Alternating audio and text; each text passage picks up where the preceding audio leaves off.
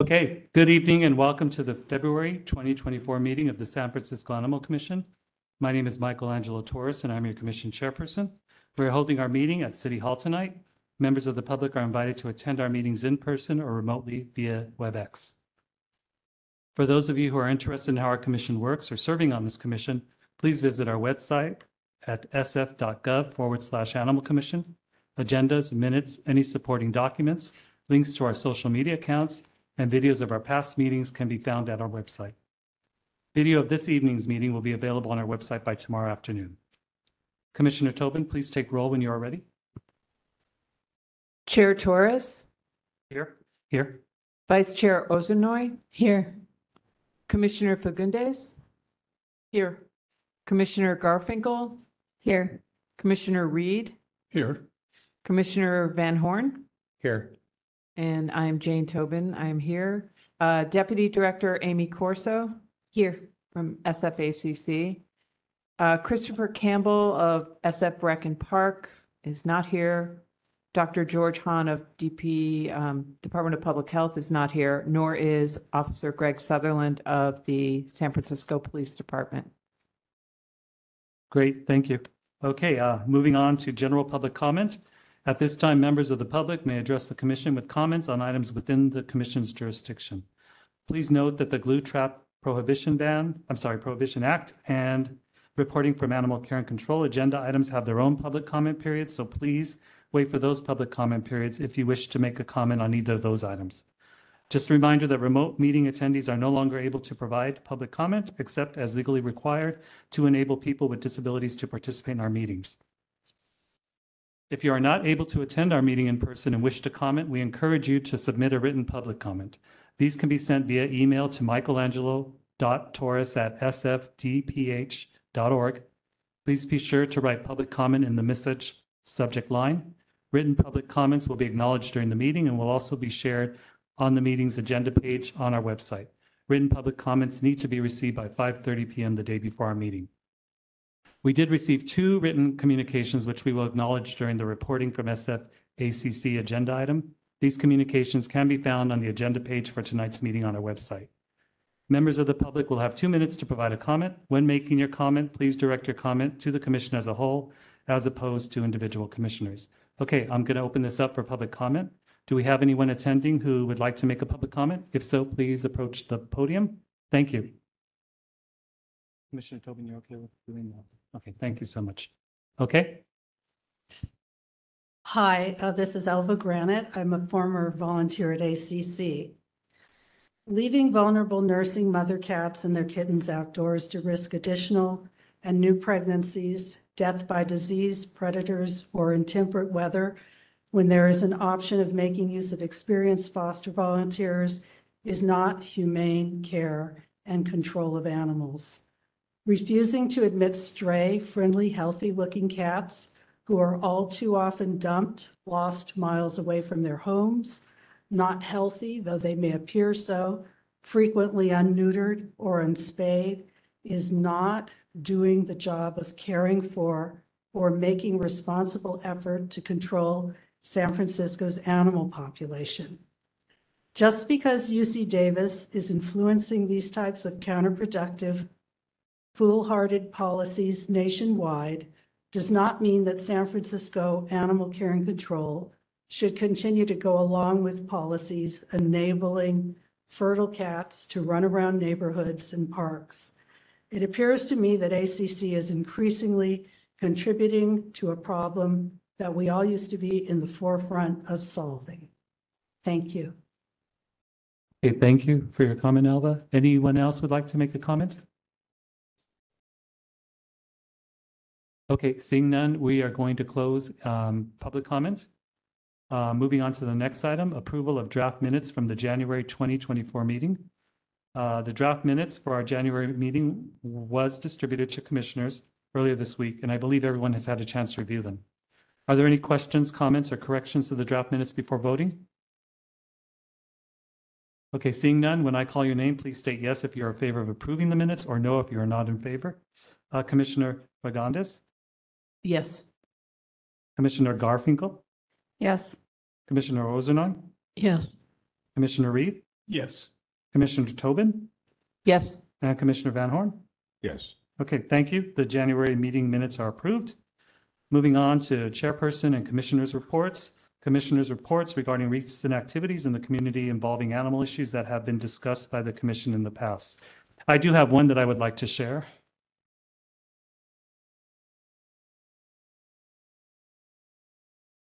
This is in follow-up to the letters of support concerning the request from Sulala Animal Rescue that the commission approved last month. I did hear back from Animals Australia, which is an organization that's helping to try and get the pet supplies and food to the rescue in Gaza. They posted a letter and it says, "Thank you for getting back to us and letting me know about the wonderful work you're doing with the San Francisco Animal Commission. Every single action we take to raise awareness about the plight of animals in Gaza is so very important, and please pass our gratitude on to the whole team there." We have some good news yesterday that I'm happy to be able to relay. The 2 tons of food and veterinary supplies that we put together for Sulala should be with them any moment now. Of course, until it's in Sahid's hands, nothing is certain, but we are hopeful that today or tomorrow they will have the vital supplies they so desperately need. Thank you again for helping purchase those supplies, Michael, and for all that you all do to make the world a kinder place. So I just wanted to share that with everyone. From what I understand, though, based on a more recent update, 1/10 of the supplies have gotten to Sulala, and the rest of it is still being held up at the Egyptian border. But we hope that hopefully there'll be a better update and there'll be more progress at some time. So thanks, everyone, again. Is there anyone else who has a report to share or any kind of anything? Okay, seeing none, we will go on to new business. Glue Trap Prohibition Act, HR 7018.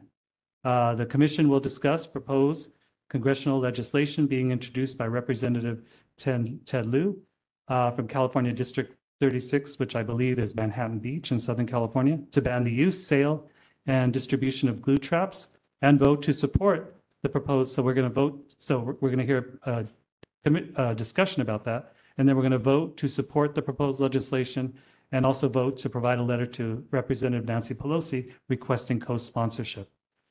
Commissioner Orzanoy, will you please introduce this item when you're ready? Thank you so much. Thank you, commissioners. I, as you know, have had this on my commissioner agenda since I joined the commission. I know that there will be no disagreement here that glue traps are an inhumane, vile way of pest control that causes needless suffering. And I, just taking a step back, we had Allison from Wild Care SF present to us last May with a full presentation on glue traps and both the damage that they cause and the collateral damage to the small animals that get trapped that are not the intended rodents that these traps are meant to eradicate. In my own volunteer work in wildlife rehab, I mean, we have had lizards, small squirrels, birds, hummingbirds, frogs, snakes get trapped on these glue boards, and then unless they're taken care of immediately and seen by a licensed rehabber, they will torment themselves. I don't want to get graphic, but they will suffer and be tortured until they die, usually of starvation and dehydration. As you all know, since I joined the commission, I've been trying to make it that San Francisco goes ahead and bans the sale and use of glue traps here in the city. But back in April, as you probably remember, the city of West Hollywood became the first city in the US to actually ban the sale and use of glue traps. So they beat us to it, but they were at the forefront of the declawing issue as well. And then we followed here in San Francisco. But in the meantime, there's other municipalities and other states, and now on a federal level, that are attempting to ban the use and sale of glue traps. The state of New Hampshire has introduced legislation to that effect. But obviously, the most recent news, the most exciting news, is back in January, Representative Liu introduced the bill for a federal ban on the use and sale of glue traps. I spoke to one of my contacts at PETA and also one of the working group that I've been involved with to sort of determine how this came about, as far as what prompted Representative Liu to engage in this. And they said that West Hollywood is part of the jurisdiction, which I thought it was not, but they said it was, and that he became interested in it at that time. And since April, they've just had countless meetings to get this on the agenda. Congressman Adam Schiff is a co-sponsor, but they are hoping to get as many advocacy groups, rehab centers, and obviously people to get on board and try to support this federal congressional bill. So that's the background. Happy to let's discuss.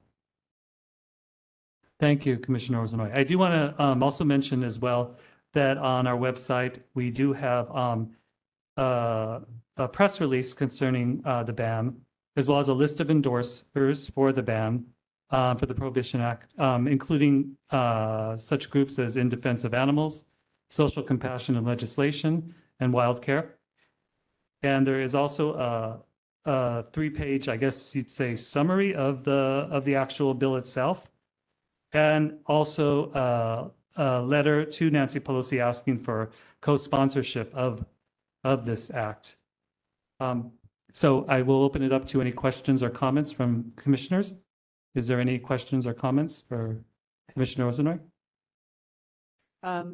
I was wondering if you'd heard it all. I mean, one of the meetings that wasn't really discussed in this is that we did talk to our advisors at Rec and Park, and I did want to point out that Rec and Park has in fact used glue traps as a very last ditch effort under extreme circumstances where there's a safety or a public health issue, like think of a kid's daycare center where there or meeting room where there's rapid turnover and people aren't really securing the materials and they're worried about contamination and all that could happen with too many the rats running the show essentially. And so they are very interested in finding out how other cities are doing this without that as a possible option.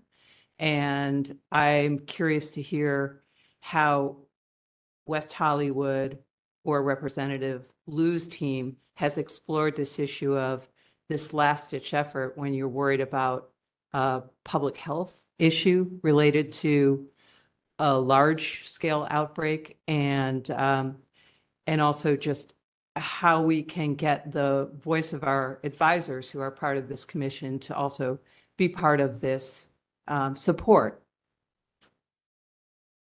Yeah, I think that the West Hollywood ban actually has not gone into effect and will go into effect in the spring.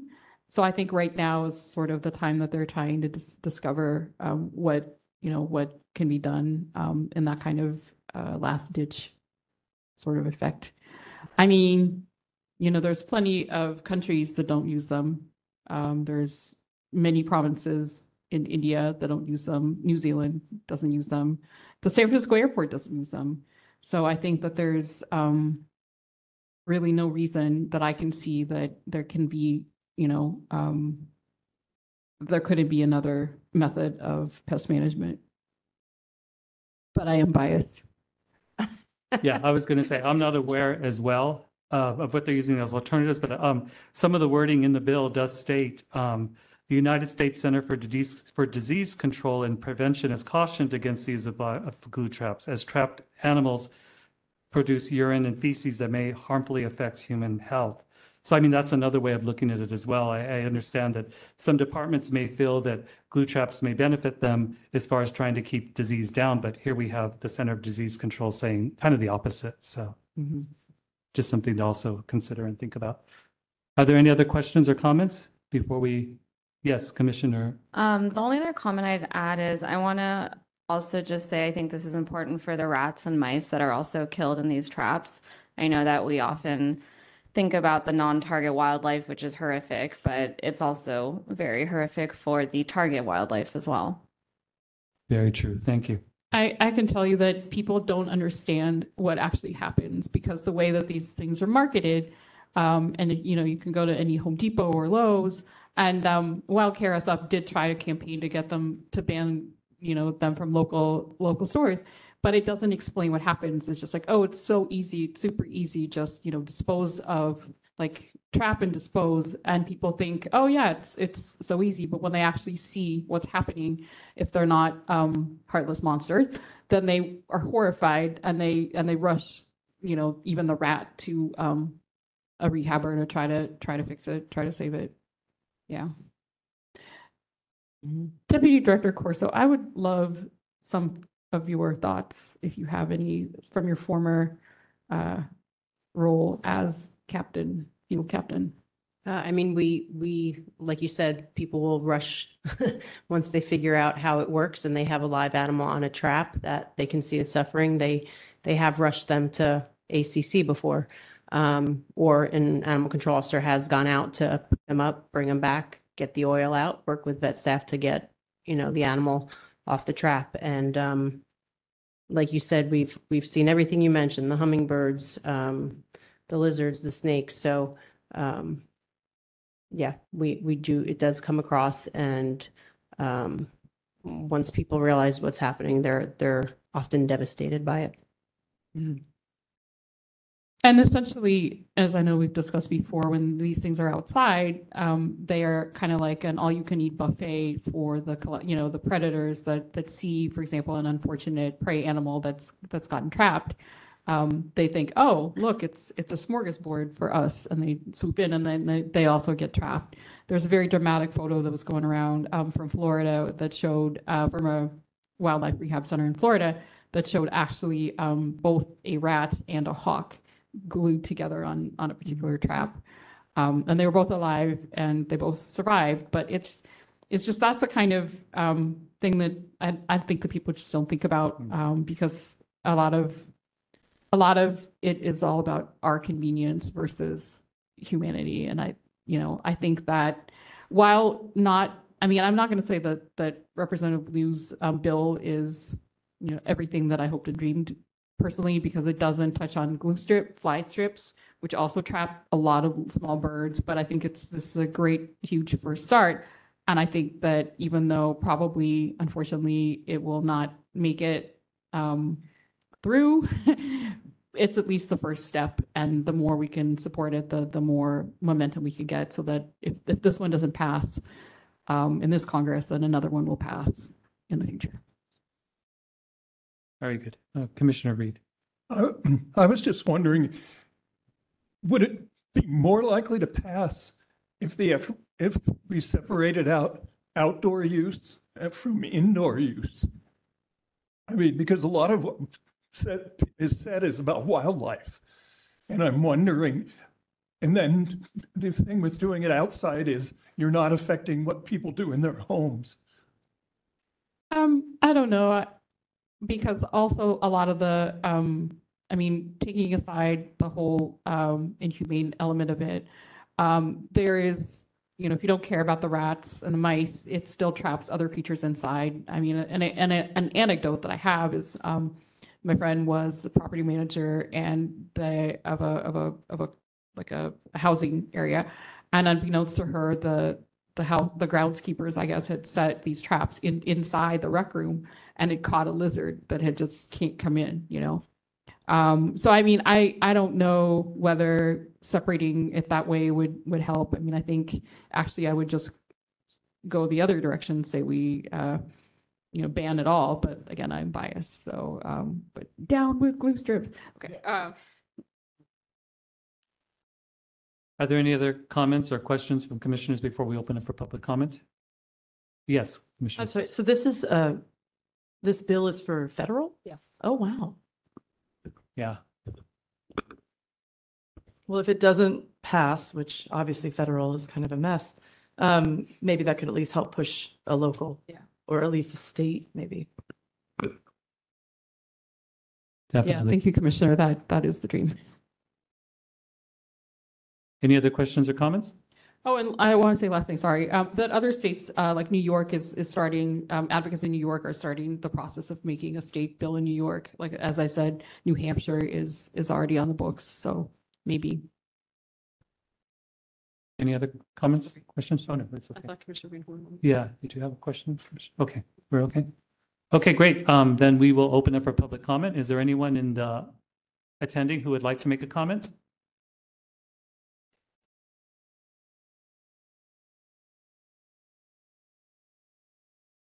Nadine May, it's a no-brainer to me. Why allow animals to suffer? I'm sure there are traps that kill immediately rather than allowing the animal to suffer. And although I wouldn't want any animal to die needlessly, still that would be more humane. So I assume there are alternatives like that. And once again, San Francisco, I'm proud of San Francisco because we're in the vanguard on a lot of things. And I would love for us to be on that again. Thank you. Thank you. Are there any other comments? One thing I would like to also add about the bill that I also thought was very impressive was that it didn't try to speak towards alternatives, because sometimes the alternatives that are suggested are just as horrific as, you know, what is intended. So I think that's great that that's not happening with this bill. Okay, so unless anyone objects, what I'd like to do is combine both matters on a vote. And the vote is, the matters are A, whether to support the Glue Trap Prohibition Act bill, and whether we should send, and B, whether we should send a letter to Congresswoman Pelosi requesting co-sponsorship of the bill.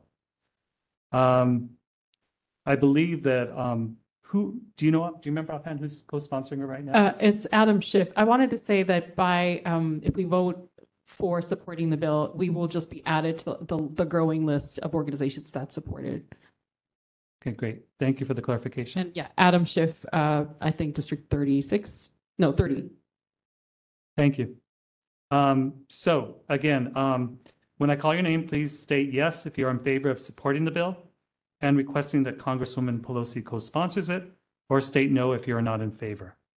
Okay, Commissioner Garfinkel, Yes. Commissioner Fergandes, Yes. Commissioner Ozernoy, Yes. Commissioner Reed, Yes. Commissioner Tobin, Yes. and Commissioner Van Horn. Yes. And me as well, so unanimously. Great. Okay, so it's passed.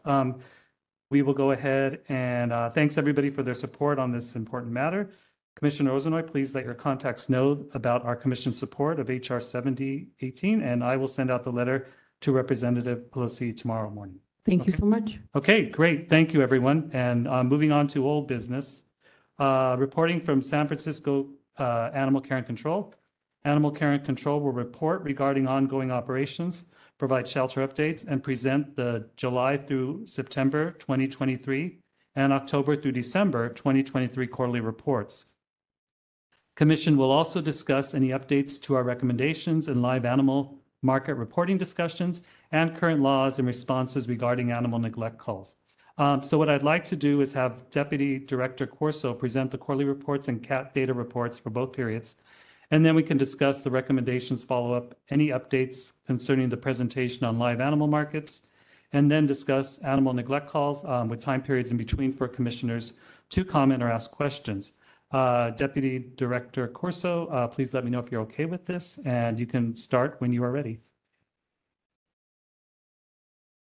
Okay, so I will start with the July through September report, 2023.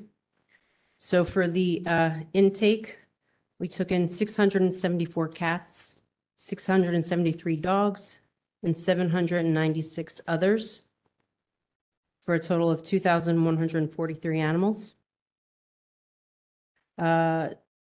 Protective custody, we had 226 animals. Deceased animals that were dropped off, 302. Owner requested euthanasia, 50. Owner surrenders, 381. 718 strays, and 452 of that number is wildlife.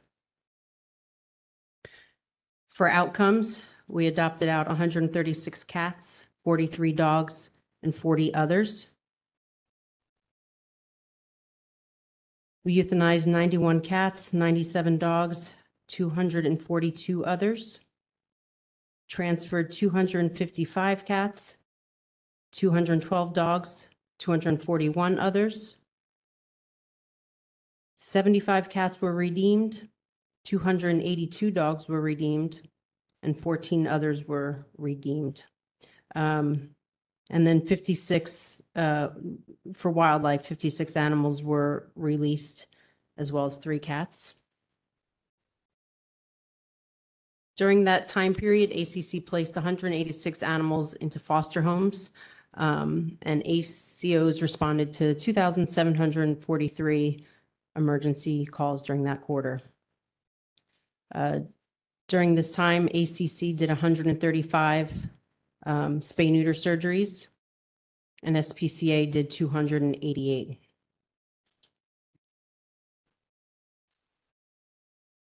During this time period, the total of 430 animals euthanized, 303 of them were euthanized for medical conditions, 71 euthanized for behavior concerns, 42 were owner-requested euthanasias, and 14 were euthanized for head to lab. Majority of those are often bats.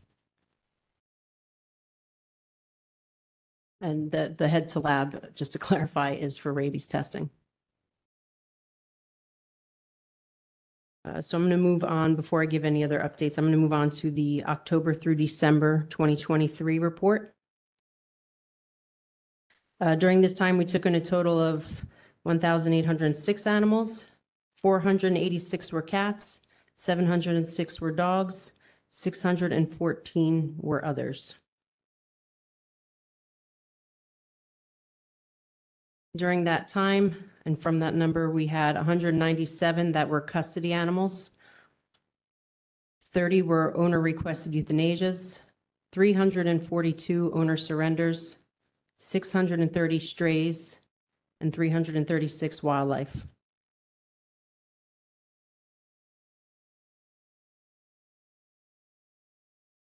For cats, 129 were adopted, 61 were euthanized, 248 were transferred to our partners, 55 were redeemed, and 7 were released. For dogs during this quarter, we had 52 adopted, 86 euthanized, 222 were transferred to our partners, 262 were redeemed.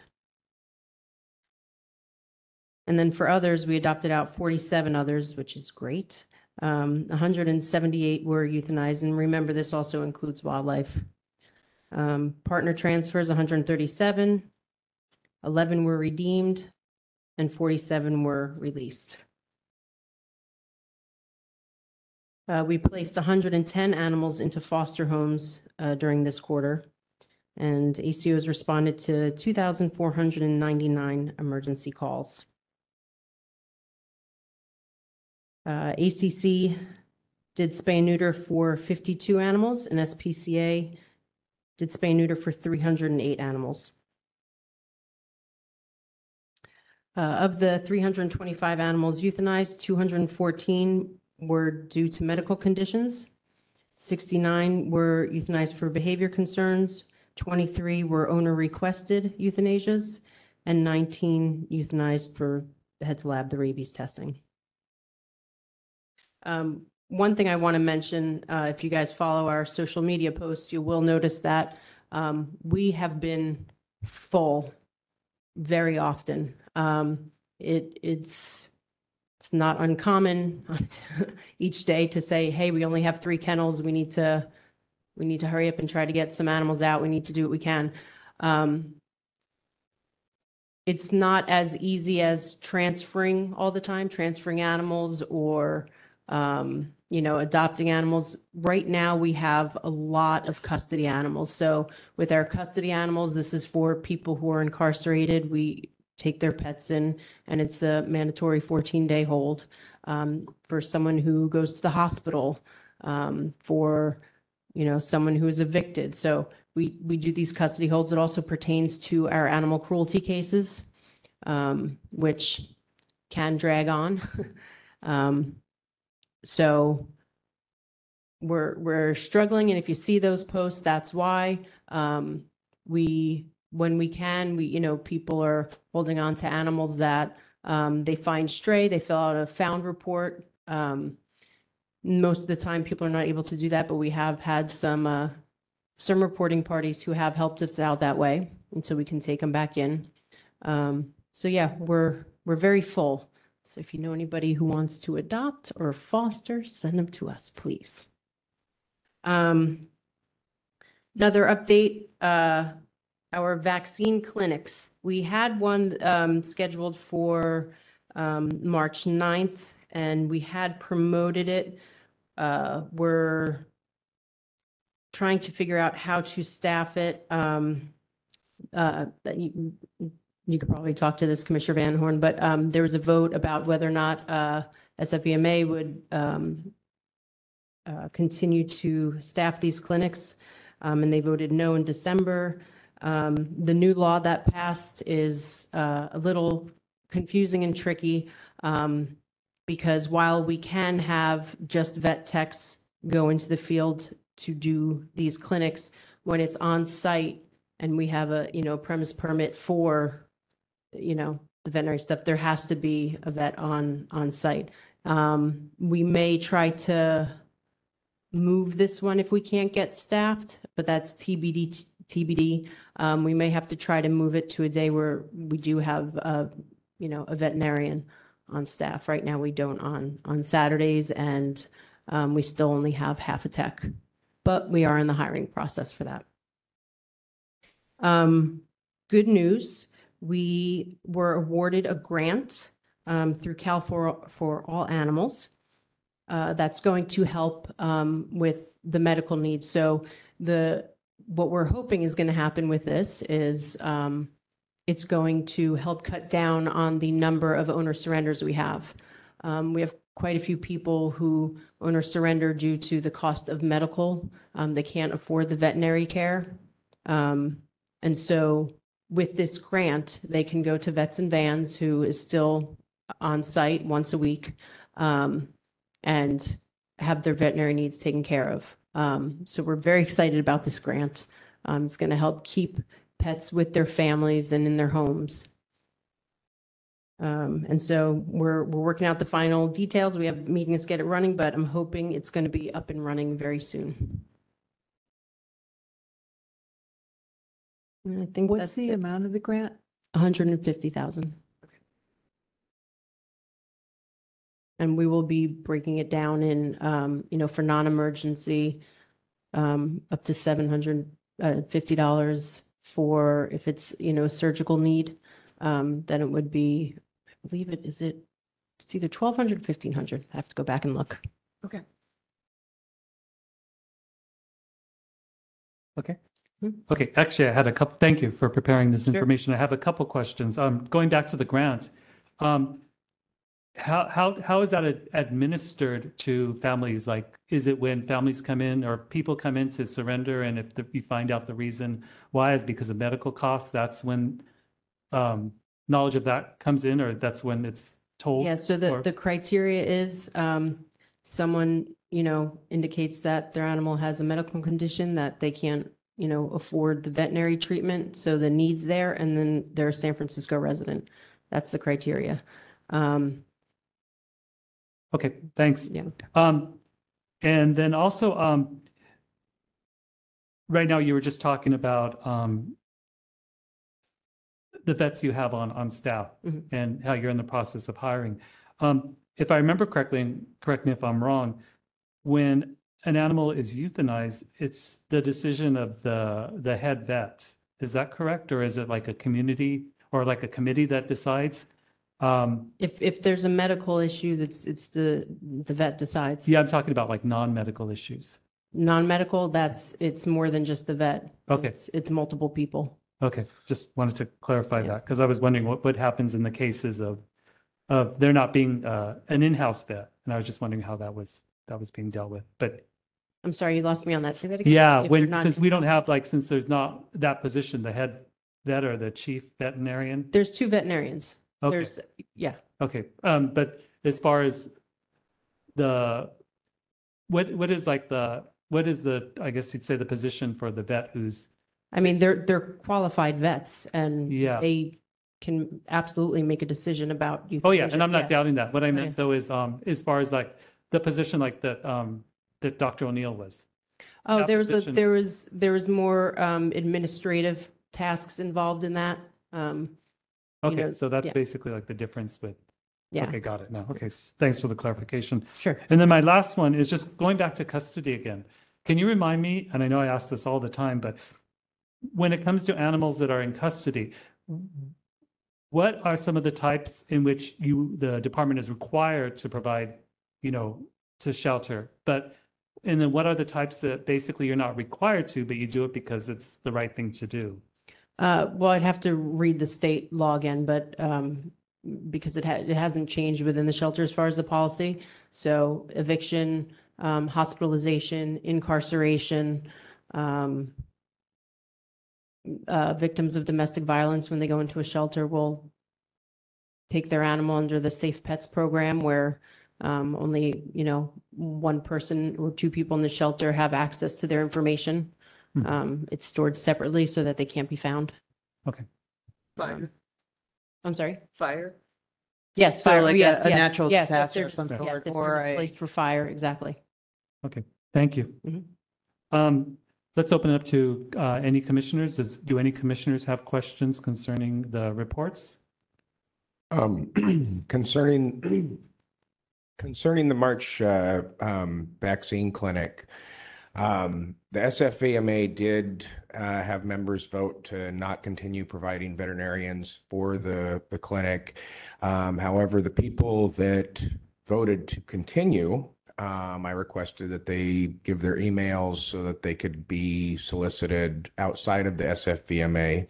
Oh, great. I'm in the process of working with Dr. DiVincenzi, who technically has left the position of vice president there, but she's just continuing to try and liaisons here.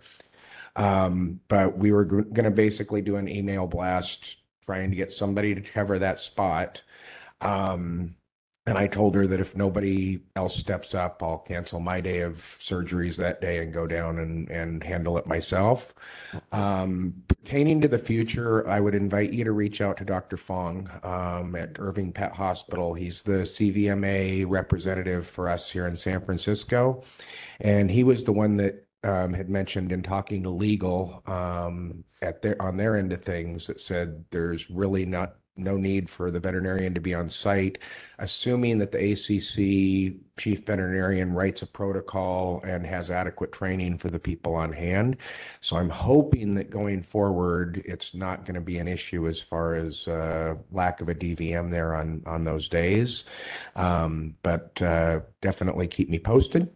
Yeah, I have it because they did a webinar about this. Cal Animals did. And so we have an inquiry out just to clear that up because as it was presented in the webinar, if it's on site, there does need to be a DVM present. But I think there's a lot of changing. I hope what and you getting heard is worked correct, out. it's actually accurate. But that said, we also, again, we don't have full-time techs yet. So the March, I don't think they'll be in by then. Hope so, but I don't know. So we're short the techs anyway. So we're On that note, the way that hiring goes with the city, are we at least in the interviewing process for techs or do we have Almost. applications? Okay. almost, exams been administered and we're on our way. It passed the biggest hurdle, which is getting through, budget and And is that for So- multiple tech positions at the same time to be we're started? hiring for 2. Okay. Second question, Is SPCA's Community Cat still working with you in terms of getting their numbers updated as far as what SPCA is I mean, ACC is doing as far as feral releases, intakes, and that sort of thing? I mean, we're still working with community cats. But I'm sorry, can you? I wasn't sure if I've had feelers out as far as getting their updated numbers and that sort of thing. And I wasn't sure if during the pandemic and their changes at SPCA, if they were still getting that data, even soliciting that data. Do you know if I mean, do you send it off every month and hope they get it, or is there active work going on between the two organizations still? Yeah, I mean, I know we definitely work with them. I think somewhere in the report, it talks about how many cats we transported over there. As far as their actual numbers, outside of what we do, I have not seen that. I do know they've had turnover and things have changed over there. So I'm not sure where they are with that. But on your end, they're getting your numbers. You just don't know if they're putting them into the system Correct. Okay. Yeah, we have our numbers of what we've sent, but yeah. You mentioned cats, but dogs as well too? It's the SPCA, your transfers of dogs over to the SPCA. Oh, we could, yeah. I mean, we have our numbers of who's transferred where. Mhm. But these numbers are specific to the Community Cats program, not Right. shelter intake. Right. Okay, thank you. Yes, Commissioner. So you've mentioned a few times that you're at capacity. Do you have any insights as to like what's driving all of this? There's a lot of things. I think part of it is housing. Housing is the other really big issue aside from just, people being able to afford veterinary care. Finding pet-friendly housing in San Francisco is difficult. And a lot of people are losing their housing, period. So we're seeing a lot of that. Anecdotally, people are talking about return to office and people returning animals, but and sure, we see that absolutely. But really, housing and affordability have been the two main reasons. Commissioner Reed? I just have one question. Are the vets and vans surgeries included in your statistics, or is that completely separate? There's a separate.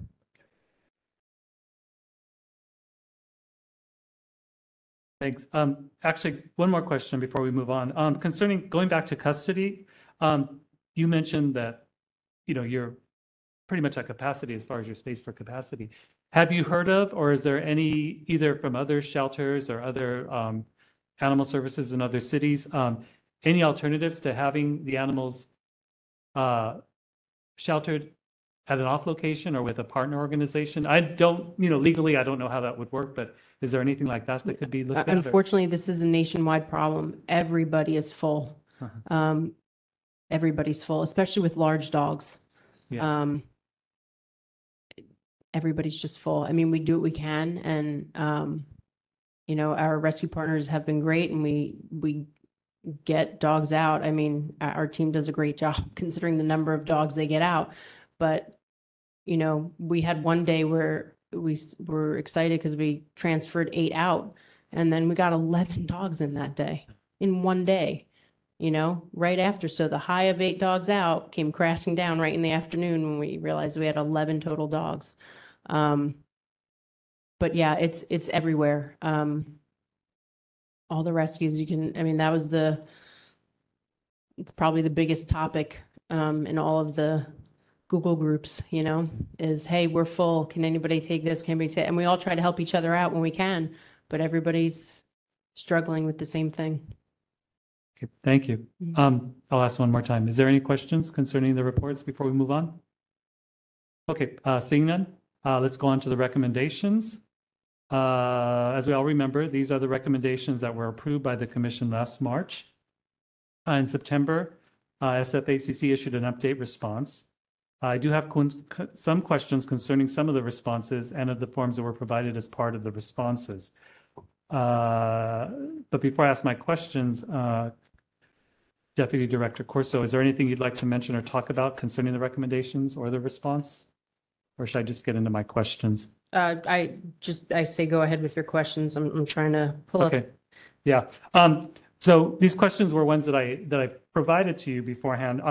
Some of them I'm taking off. So in other words, you won't be asked all those questions I asked. Just Okay, some- bear with me because I got them this morning, so I still had Okay. meeting stuff today, so I didn't get to really. No worries. Believe me, Okay. most of these are, pretty, you can answer. And I'm just looking to educate myself. So, okay.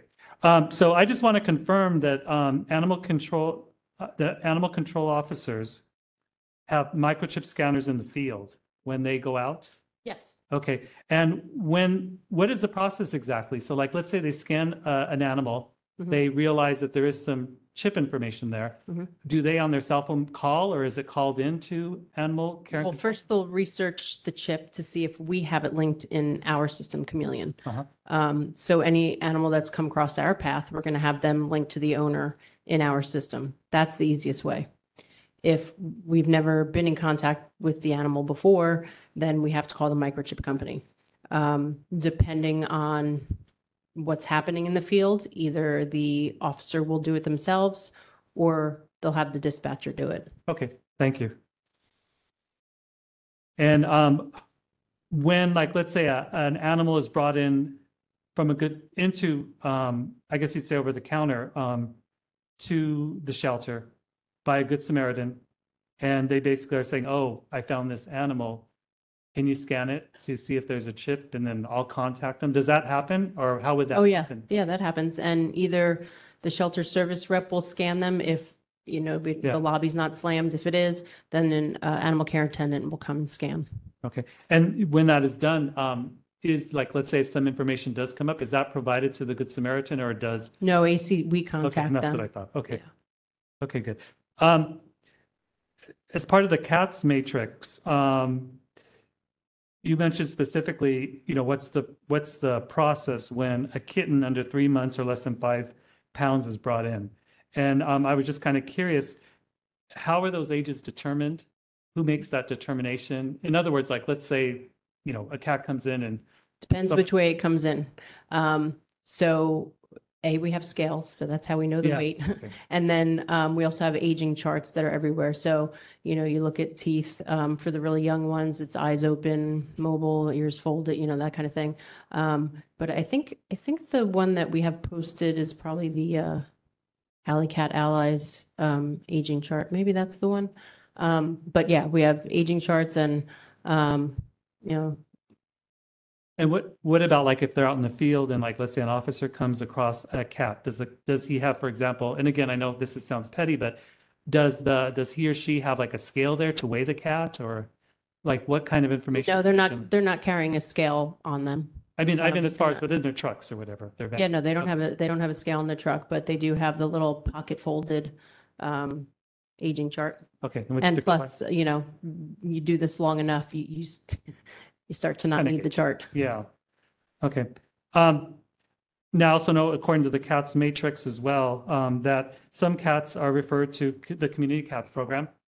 And I was wondering how does that process work, as far as not how Community Cats work, the program, but like, let's say someone brings in a cat and, they're referred to, I guess, SPCA or Community Cats program.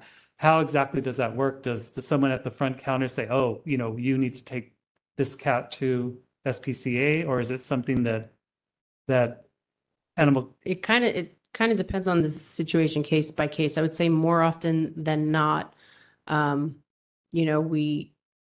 if we take the cat in and it gets, give it a couple days to settle, but if it's obviously terrified, like isn't improving and or is declining, then we try to expedite those transfers to community cats. Okay. But when they come in, if they come in with a cat that's fractious or appears to be a community cat, we'll have them fill out the community cats form in case it needs to be transferred, and then so that Okay. starts it off.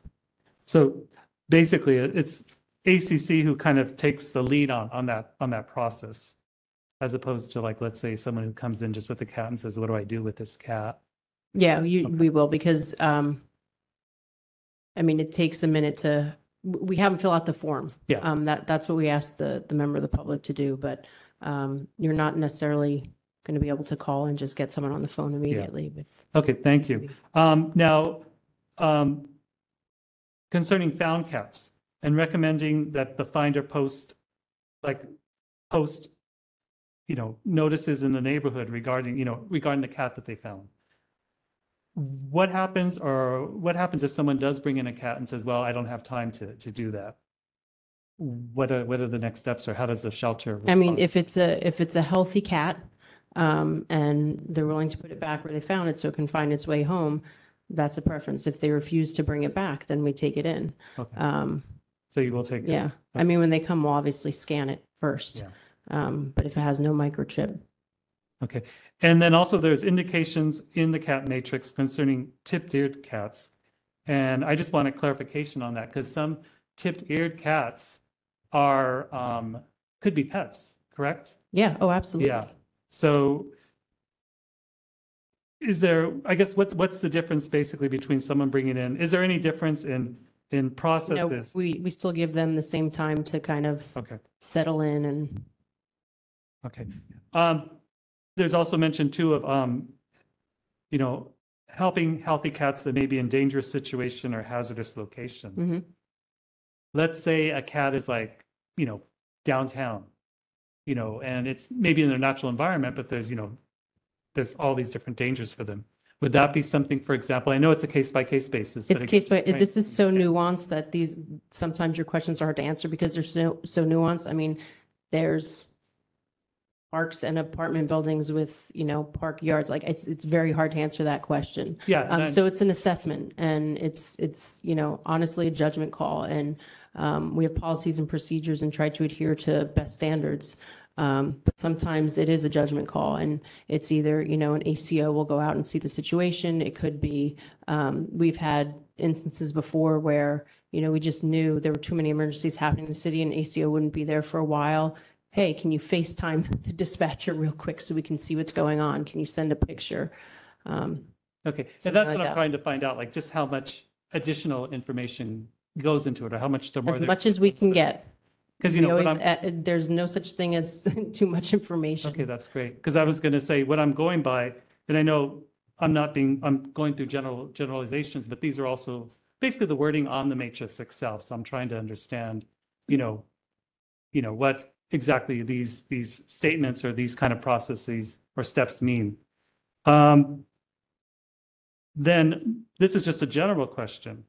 And this is something I've talked to numerous people about, and everyone's kind of got their own idea. But outdoor cats, should cats be kept indoors? I mean, ideally, that's what we recommend. However, some folks do let their cats outdoors and it's not illegal, Yeah. but that's our recommendation. Okay. Okay, thanks. Okay. Then I have a couple questions concerning the CIP hold. I just want to confirm again the definitions of Good Samaritan call and finder to adopt. Now, let me kind of tell you what my understanding is, and you can tell me if I'm totally off or if that's correct. A Good Samaritan call is an example would be someone who comes in, brings in a cat that they found, or a cat that was hurt or whatever, and or a dog.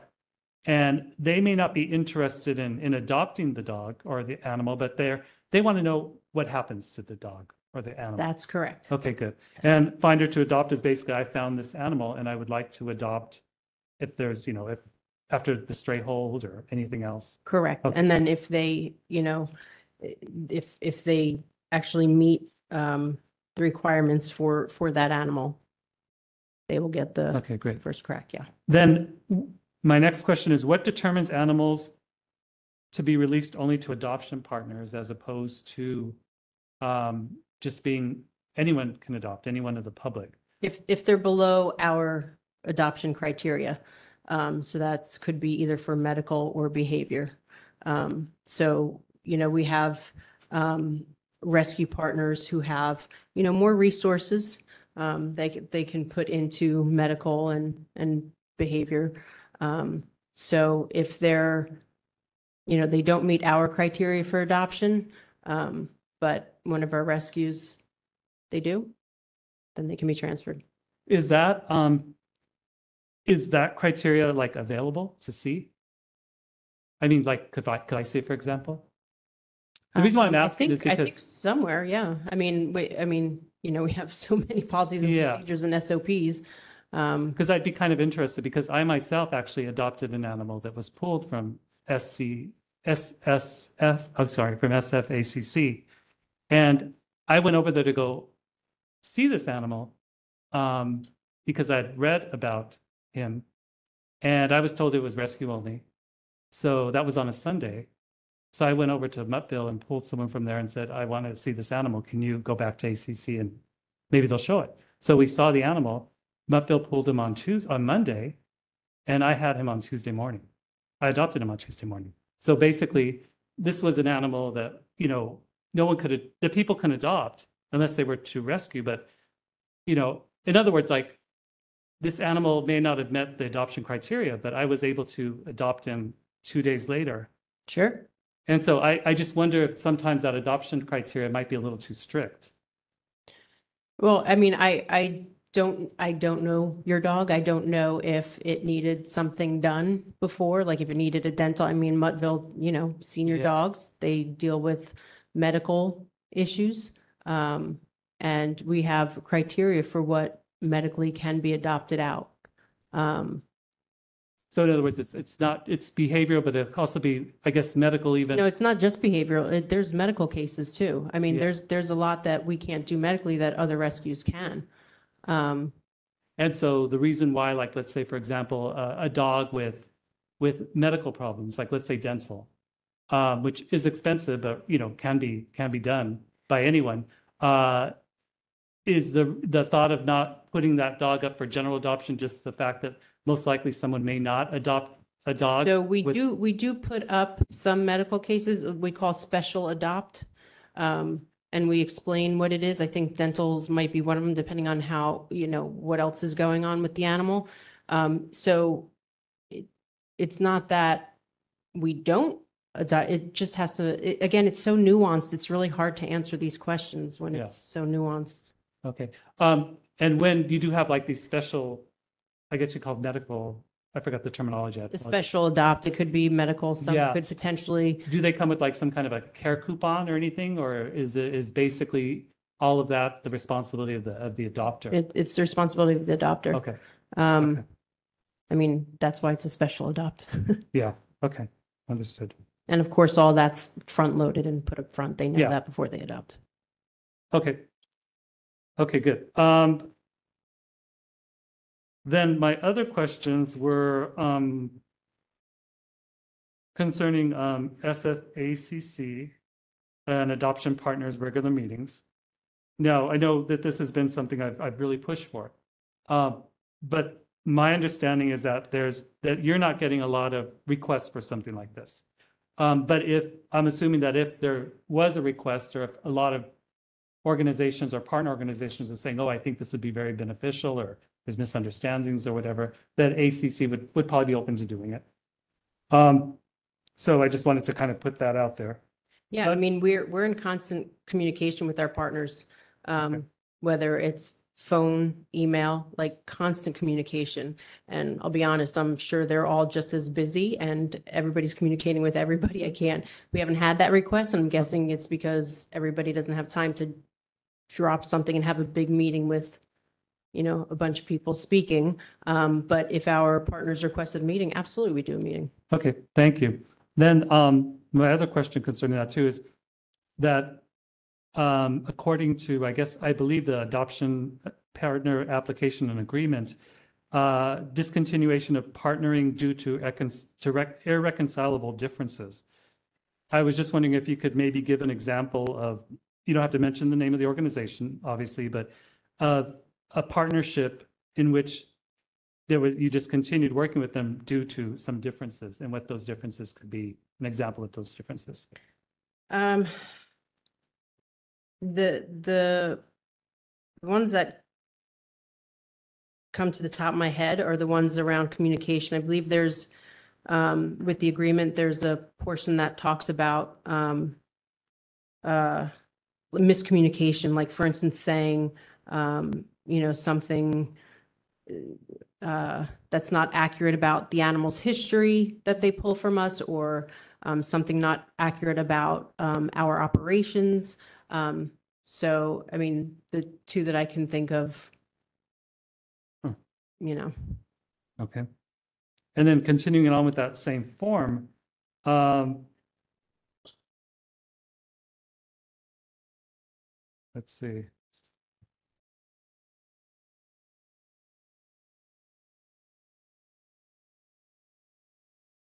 Sorry, this question is so general that even I don't understand it, so I'm not going to. Okay. I was kind of curious about the on the form, the animals displaying risk of harm and the indemnification of it. And again, I'm sorry, I wrote these down and I'm trying to think of what I was going to ask about it.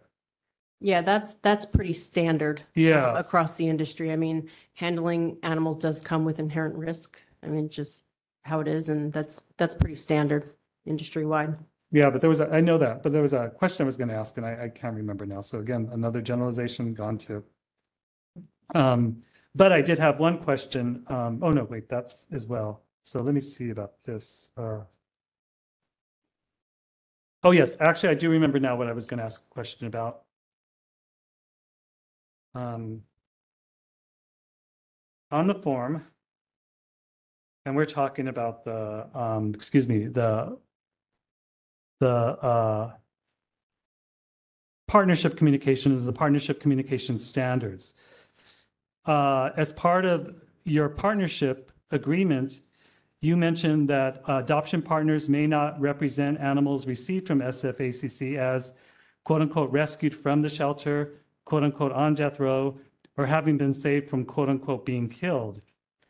And if someone does do that, that you will decline to further transfer animals to them. I was just wondering, has something like that ever come up before? And Similar to that, when I talked about the misinformation, but I mean, it's not a one and done, it's a repeated conversations. Municipal shelters often get this, we're open and mission shelters, we have to take everything. But we, often when a rescue will take from a shelter, they'll say they rescued it. And I mean, come on. We may have just rescued this dog from a horrible neglect situation or something like that. And, you're not rescuing it from us. We have many pathway options. If you didn't pull the animal, we'd check with our next partner. I mean, so saying something like rescuing a dog from death row from, no, we don't want that out there. We need to be seen, all of our partners need to be seen as allies, not enemies. And when you say something like that, it's kind of adversarial. one of the things, as it says, is just what you said, was rescued from the shelter. They can't say something like that. Just, you don't think that that's a little extreme, that if someone does say that we rescued them from ACC, to decline to further transfer animals? I mean, I didn't write this. My understanding was this was something that, was it a Cal Animals? Some group like recommended, and it seems to be the standard language. So. Okay, thank you. Then my only last question, and I appreciate everybody's patience as I went through this, is concerning the reports. In there, we did receive a report of all the partner transfers for FY22. So I'm assuming there's probably a more recent one. But what I was also hoping to get was just a list of all the partners, period, even if they didn't have any transfers during a calendar year. Yeah, I saw that in there. The two people who could pull those were not in today. Okay. They were out, but Okay. Thank you. they'll be back next week. So. Okay, great. Okay, so what we'll do now is we can, before we go on to the other two items, and I apologize again that took so long. Does anyone have any questions concerning recommendations? Yeah, Commissioner Van. Just one question. going back to mentioning having people taking cats that are, I went and picked up Fluffy, didn't have to trap it, lives out in the avenues, maybe take it back and just let her go home sort of thing. Or say the hit by car animals. In talking to an ACO recently who works in the Central Valley, where they're at capacity plus all the time. It's not just cats they turn away dogs regularly, but they've got the big book of animals that were presented, picture was taken. Sometimes they weren't even presented. People just called and said, I have this dog. They're like, email us a picture of it. We'll put it in the book, contact information on where it's at. Then there's the sensitive pictures. Then the second part, warning, these are hit by car animals that were found dead. Does ACC have anything like that going on for people that are out looking for their disappeared animal at this point? Yeah, so we have found reports. So if someone finds an animal but is going to keep it with them and look for the owner, post on Nextdoor. We give them all the, tell them all the places to do it, Paw Boost, Nextdoor, Craigslist, but when they do that, we take their information, the animal's information. So we have all that in our system. So if someone calls and is like, hey, I'm looking for my dog, here's a description, we can go through and look for that. So we do have both lost and found reports. What was the second part? Sorry. That pretty much Okay. answers it. I just wanted to know basically whether or not there was that option. The ACO that I was talking to said they're in the process of putting it online so that Yeah, people ours would is even be online able to and- go and see pictures of Yeah. cats found in various neighborhoods and know if their animal has been discovered somehow. Yeah, and if the animal's actually in our shelter, they can just go on Pet Harbor and look for them as opposed to also, having to come into the shelter. They can do that too, of course, and walk through. But if we have them in our shelter, they can go online and look to see which stray animals are there. I actually have a question about Pet Harbor. How seamless is the information transfer? Like when an animal gets adopted, does it automatically update on Pet Harbor, or does it have to be manual? Yeah, it's kind of connected to our Chameleon system. So what we see on the ACC website as far as adoptable is accurate and Yeah. It should be. If it isn't, then there's a problem. But we don't have to manually input anything. They work together, the two systems. I just noticed that there's only 2 adoptable cats, and that seemed very unlikely, but maybe it's not. So great. We're right now, not a lot of cats. We have, I should say not a lot up for adoption. We have a lot in custody. And we've had some, strays, other things. So. Okay, any other questions before we move on? Okay, moving on to live animal markets discussion. Animal Outlook, who presented on this matter last year, sent a follow-up letter concerning the animal control officers and the issuing of citations, and asking if video footage of cruelty is enough for them to issue a citation, or to confirm that it is still SFACC's belief that the only way an animal control officer can respond is if the officer witnesses a cruelty. This communication from Animal Outlook is on the meeting's agenda page on our website. I really want to thank them for their compassionate work and for the time and resources they've given looking into this matter. I know that SFACC just received the letter from Animal Outlook, but I am wondering if the document has if the department has any initial thoughts concerning the document, Deputy Director Corso. I'm going to be honest, when you sent me that list today, I tried to glance at that between my meetings.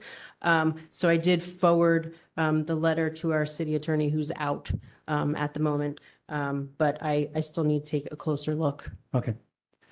Understood.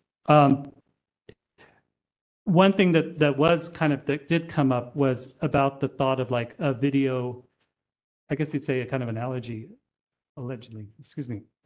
I'm sorry, but a comparison of seeing something, personally witnessing it versus video footage of it.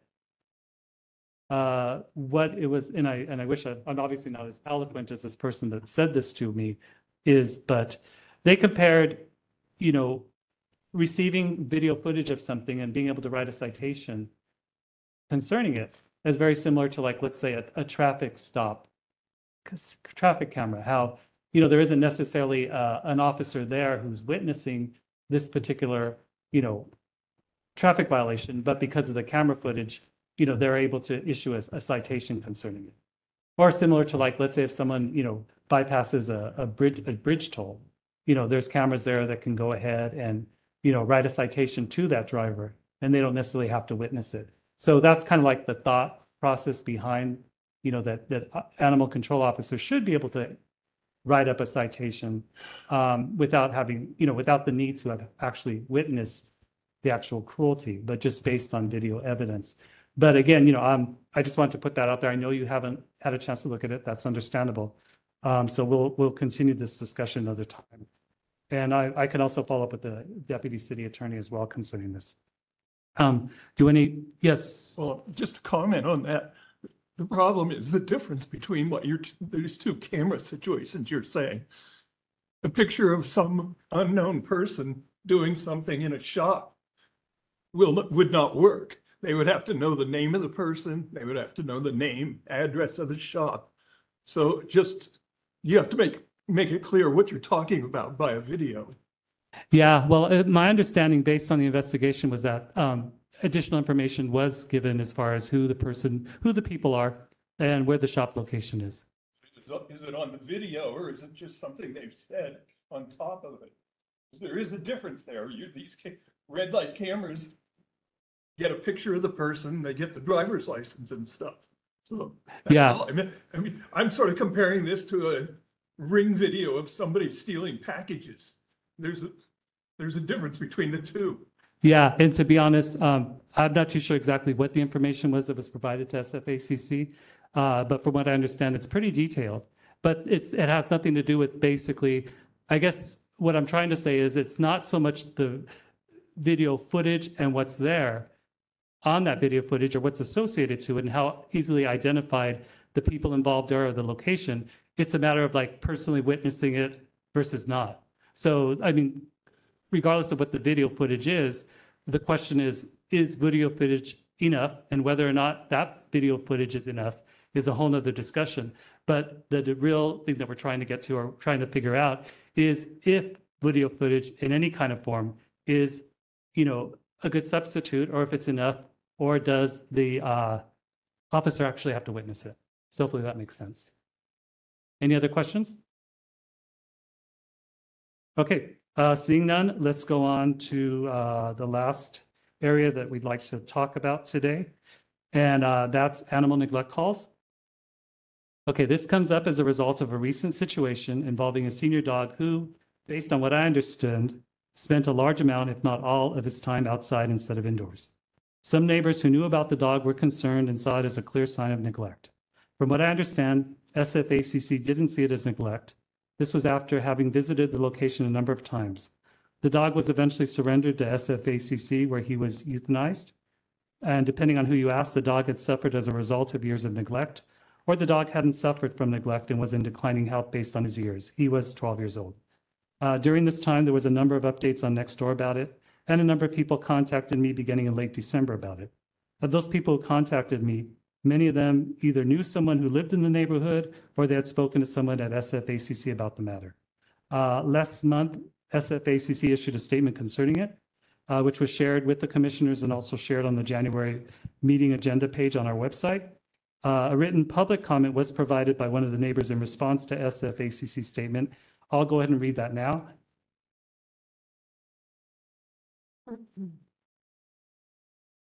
I want to express my heartfelt appreciation to the community members who called ACC regarding the neglected German Shepherd.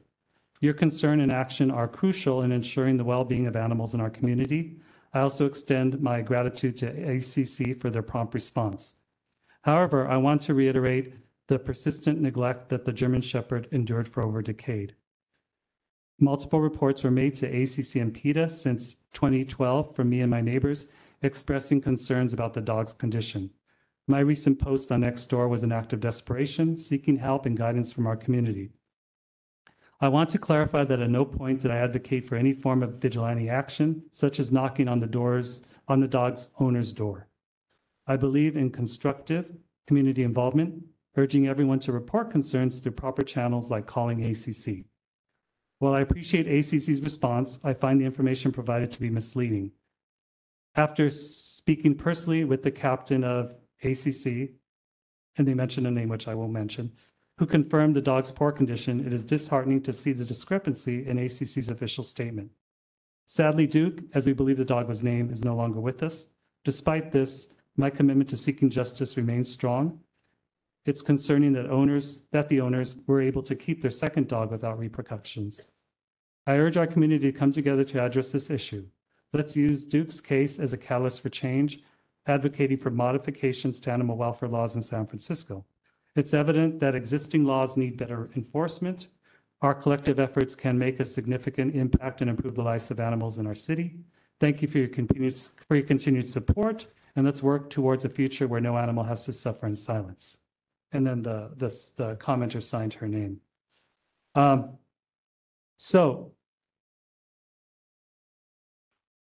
What I'd like to do is I'd like to go ahead and ask a few questions concerning dog neglect calls. What are current laws in situations that SFACC has experienced or come across? I won't ask about any specific cases or complaints, but it would be great for me to get a general understanding of them. So let me go ahead and go over my questions that I have, and maybe you can offer some insight, Deputy Director. So, and I apologize, I had planned to look it up, but didn't look up the exact wording. Do you know what the current legislation is concerning outdoor dogs and how long dogs can be outside? Yeah, there's no length of time for dogs outside. Dogs can be outside.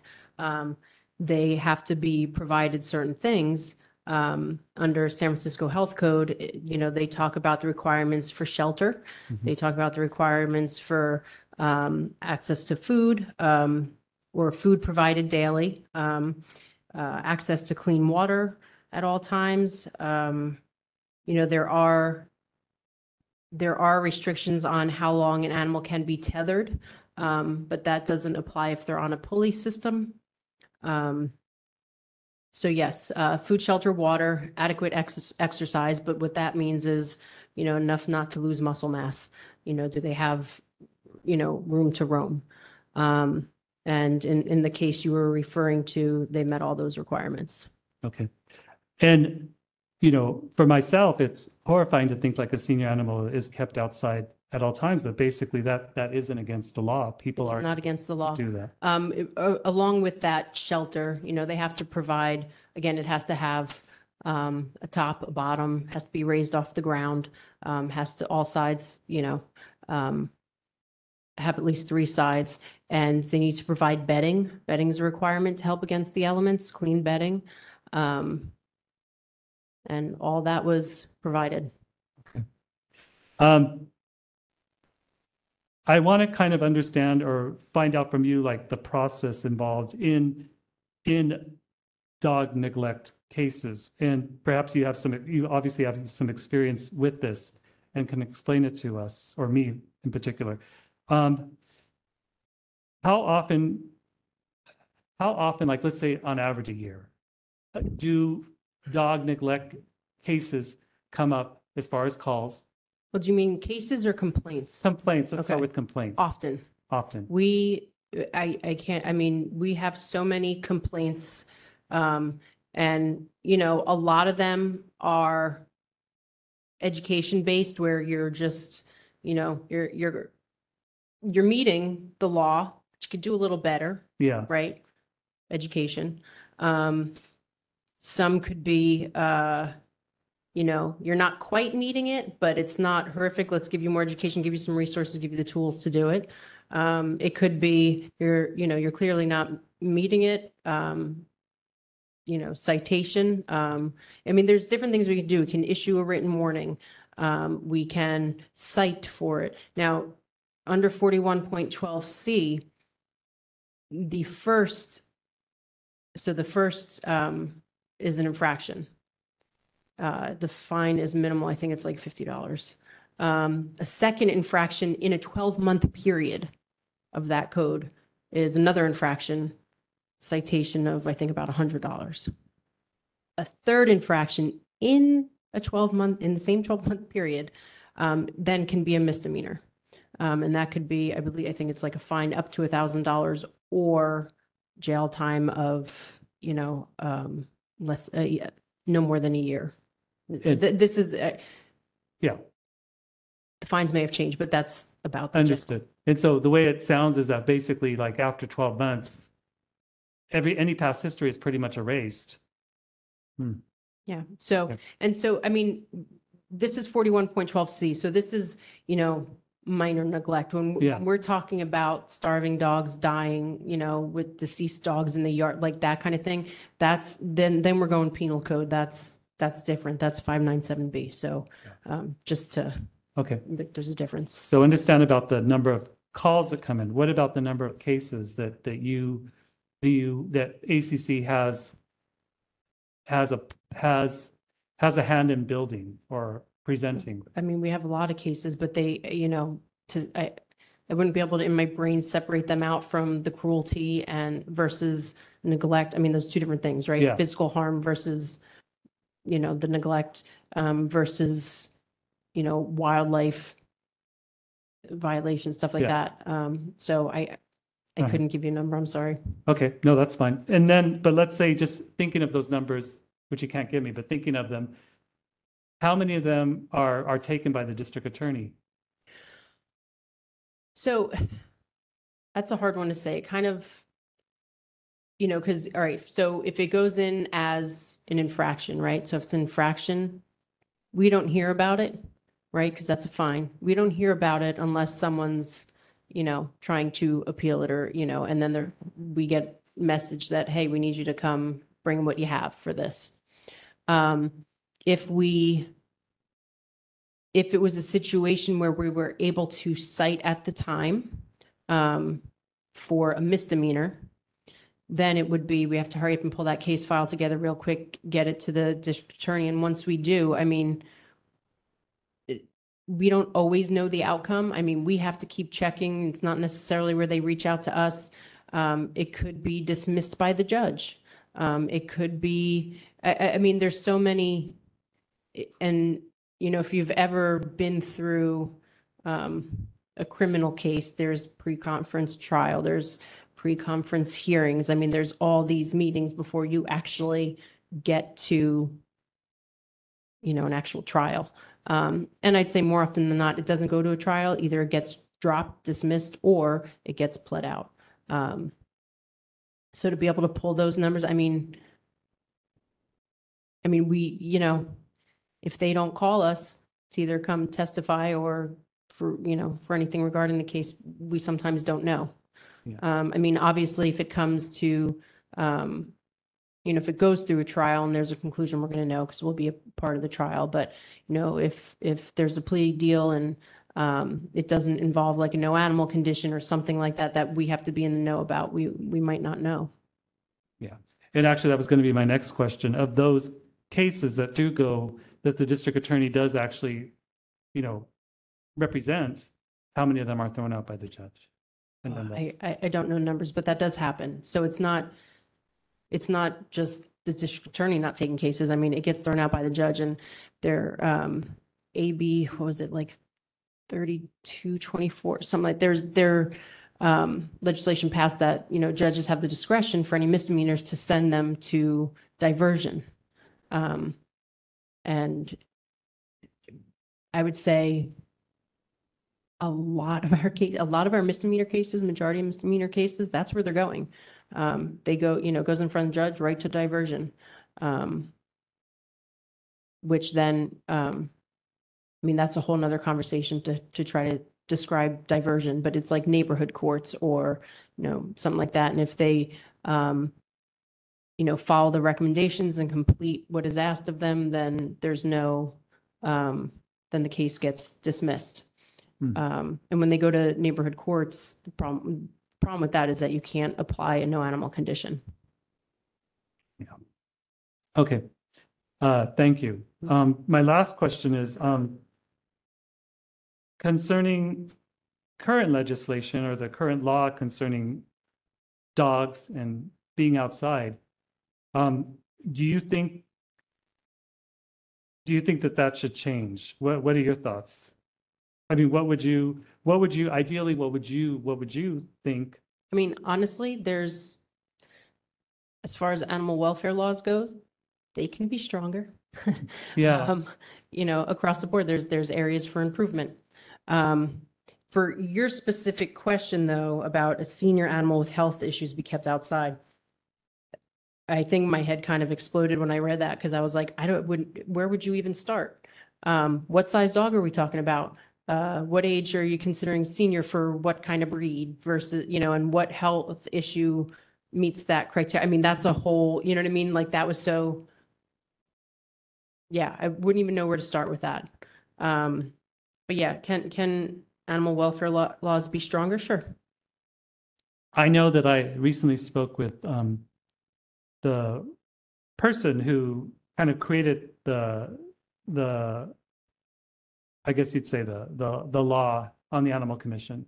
And she was saying that, considering tethering and other things, she was saying, yeah, that's basically the best that they could do, but she thinks that it should be probably looked at again. So maybe that's something we can look at some Well, point. I would like to say, I think it's important to recognize that there are plenty of people that are living on the street that don't have the option to have their dog inside with them. And that if there's any animal cruelty and welfare law enacted that harms that population and stigmatizes having that dog off the street simply because it doesn't have a home, it's not a kind reaction. If on the other hand, there is a situation where an animal has opportunity to be inside, well, sure, maybe there are better qualities of life to be had out there.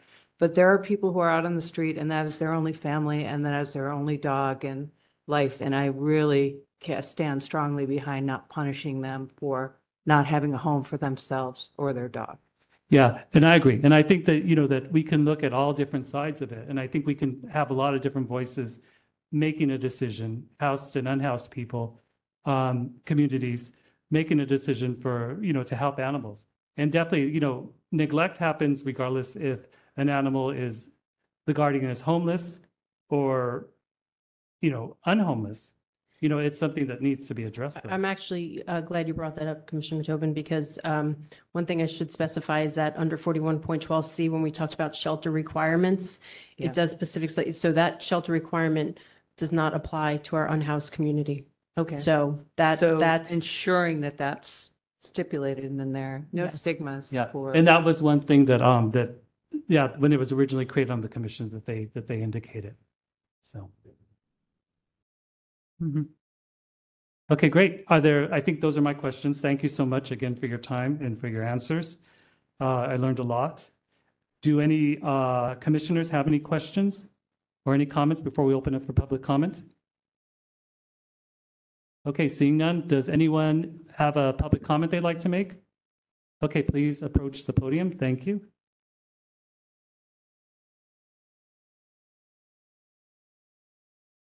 When I adopt a cat, I like to know where it came from and value as much information as I can get. Often on websites, I see rescues including where they pulled an animal from. It seems paranoid and against full disclosure for ACC to drop a partner who's telling the truth about where the rescue animal was from. One would think that ACC when they turn an animal over to a rescue, something is positively being reflected. It sounds way out of line to dismiss a rescue partner for acknowledging ACC allowed them to rescue an animal. Thank you. Okay, thank you for your comment. Are there any other comments? Thank you. Hi, Nadine May. I have quite a few comments about the report. One thing that I've brought up again and again, and I'll continue to bring up, is the fact that the CIP hold no longer exists and hasn't existed for several years. I think people don't understand what a CIP hold is. It's basically to save an animal from being killed. It doesn't apply to animals that have behavioral problems that can go to other rescue groups. I've saved at least five animals with my CIP over the years. All of them passed behavior. One of them then bit somebody. I got a call. I went down, got him. He's been adopted by my neighbor who adores him, and he's never bitten anybody else. My sister's cat, Barney, was turned down at ACC because he didn't like other cats. That was a reason for him to be euthanized in that point. My sister adopted him. He's an only cat. He's fine. But that cat, Barney, would have been killed. Bobby would have been killed because he had a skin condition, which was treatable. I went down there. I didn't ask any questions. I got him out. I think the veterinarian who used Dr. O'Neill has said in the past that she really didn't think that the CIP should be there because people posed too many questions about the animal, about why the animal was going to be euthanized. Well, it's very simple. You have an agreement, a written agreement, that if somebody applies for a CIP hold, they have to sign that agreement, and that says if they get a call about an animal that's going to be euthanized, they come down there and get the animal without any questions asked. They don't question the vet about why or what. They simply say, Okay. yes, I'll take the vet. I'll take the time is- animal. Sorry to interrupt. Your time is up. The comment time is up. Okay, Sorry. thank you. That's only one of my comments about the report. Thank you for your comment. Are there any other comments? Yes, please approach. Hi, everyone. I'm Catherine. So I just want to comment on ACC being at capacity. I think hearing this worries me a lot, and it makes me question if this is the cost where ACC is not responding quickly to neglect and cruelty because they're just out of capacity. And if there's an animal that needs to be rescued, it's just another animal in ACC. So that's my comment. That's my worry.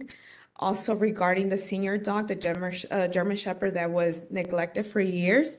I do believe that we should use this case to strengthen the law 41.12C. Because it could be an educational problem that some dog owners don't really know what laws they're breaking or really how to take care of a dog. But I do believe that after several reports being made, there should be a citation, a warning, especially if they have other dogs in the property. So that's my comment. Okay, thank you so much. Commissioner Torres, can I respond, please? Yes, go ahead and respond. Thank you for asking. ACC is full. We are at capacity. When we're at capacity, we ask finders to hold the animal. We reach out to our volunteers and ask them to take dogs into foster or on extended field trips. Staff even takes animals home to foster. We absolutely do not ignore complaints about cruelty or abuse or neglect. We respond to all those calls, and if an animal needs to be taken in, it will be taken in. Okay, thank you. Yes, please approach the podium. Thank you. Hi, I'm Madeline. I just have a few questions, and they don't need to be answered. They're just rhetorical questions. How does the ACC evaluate each dog as a case-by-case basis following the criteria for abuse that's on the website? How can we know as the public that you're not just posting the rubric and guidelines and that they're actually following the letter of the law? For the older German Shepherd Duke, it's too late, but how can we know for certain the ACC is properly evaluating the safety and well-being of the second dog in the backyard? Is there evidence of food, water, and shelter that cannot be seen by neighbors because, as opposed to the neighbors, they have not been able to see that? How do you access the backyard or evaluate a dog if the owner does not let them inside? What are the grounds for rescuing or removing a dog from neglect? And if there are animal cruelty charges, does that mean that the dog has to be removed? And why, if there are multiple calls, can they not remove the dog? Is there evidence based on it? If there's evidence based on neglect, yet there's not, there's a way knowing that the law is being followed. Okay, okay, thank you. Any other comments or questions? Or rather comments, I should say. Okay, seeing none, we can close public comments. Moving on to items to be put on the agenda. Well, first of all, again, thank you, Deputy Director Corso, for the updates and reports and discussion. We look forward to continuing this discussions, especially concerning live animal market cruelty calls and dog neglect calls in the city. So moving on to our second to last agenda item, items to be put on the agenda for future commission meetings. Our next meeting will be on Thursday, March 14th. This meeting will be held in room 408 at City Hall, along with remote access via WebEx. Please reach out to me the Friday before our March meeting with any proposed agenda items and any supporting documents. For our next meeting, that will be Friday, March 8th. The agenda and any supporting documents provided to the commission by that time will be uploaded to our website at sf.gov/animal commission. This will be done the Monday evening before the meeting. So for our next meeting, that will be Monday, March 11th. For our March meeting, we tentatively have Project Coyote on the agenda. We will be confirming that shortly. Do any commissioners have any questions or anything else to add? Okay, if there's nothing further, we can adjourn. It is now 7:07 p.m. and we are adjourned. Good night, everyone, and thank you for being a part of tonight's meeting. See you next month.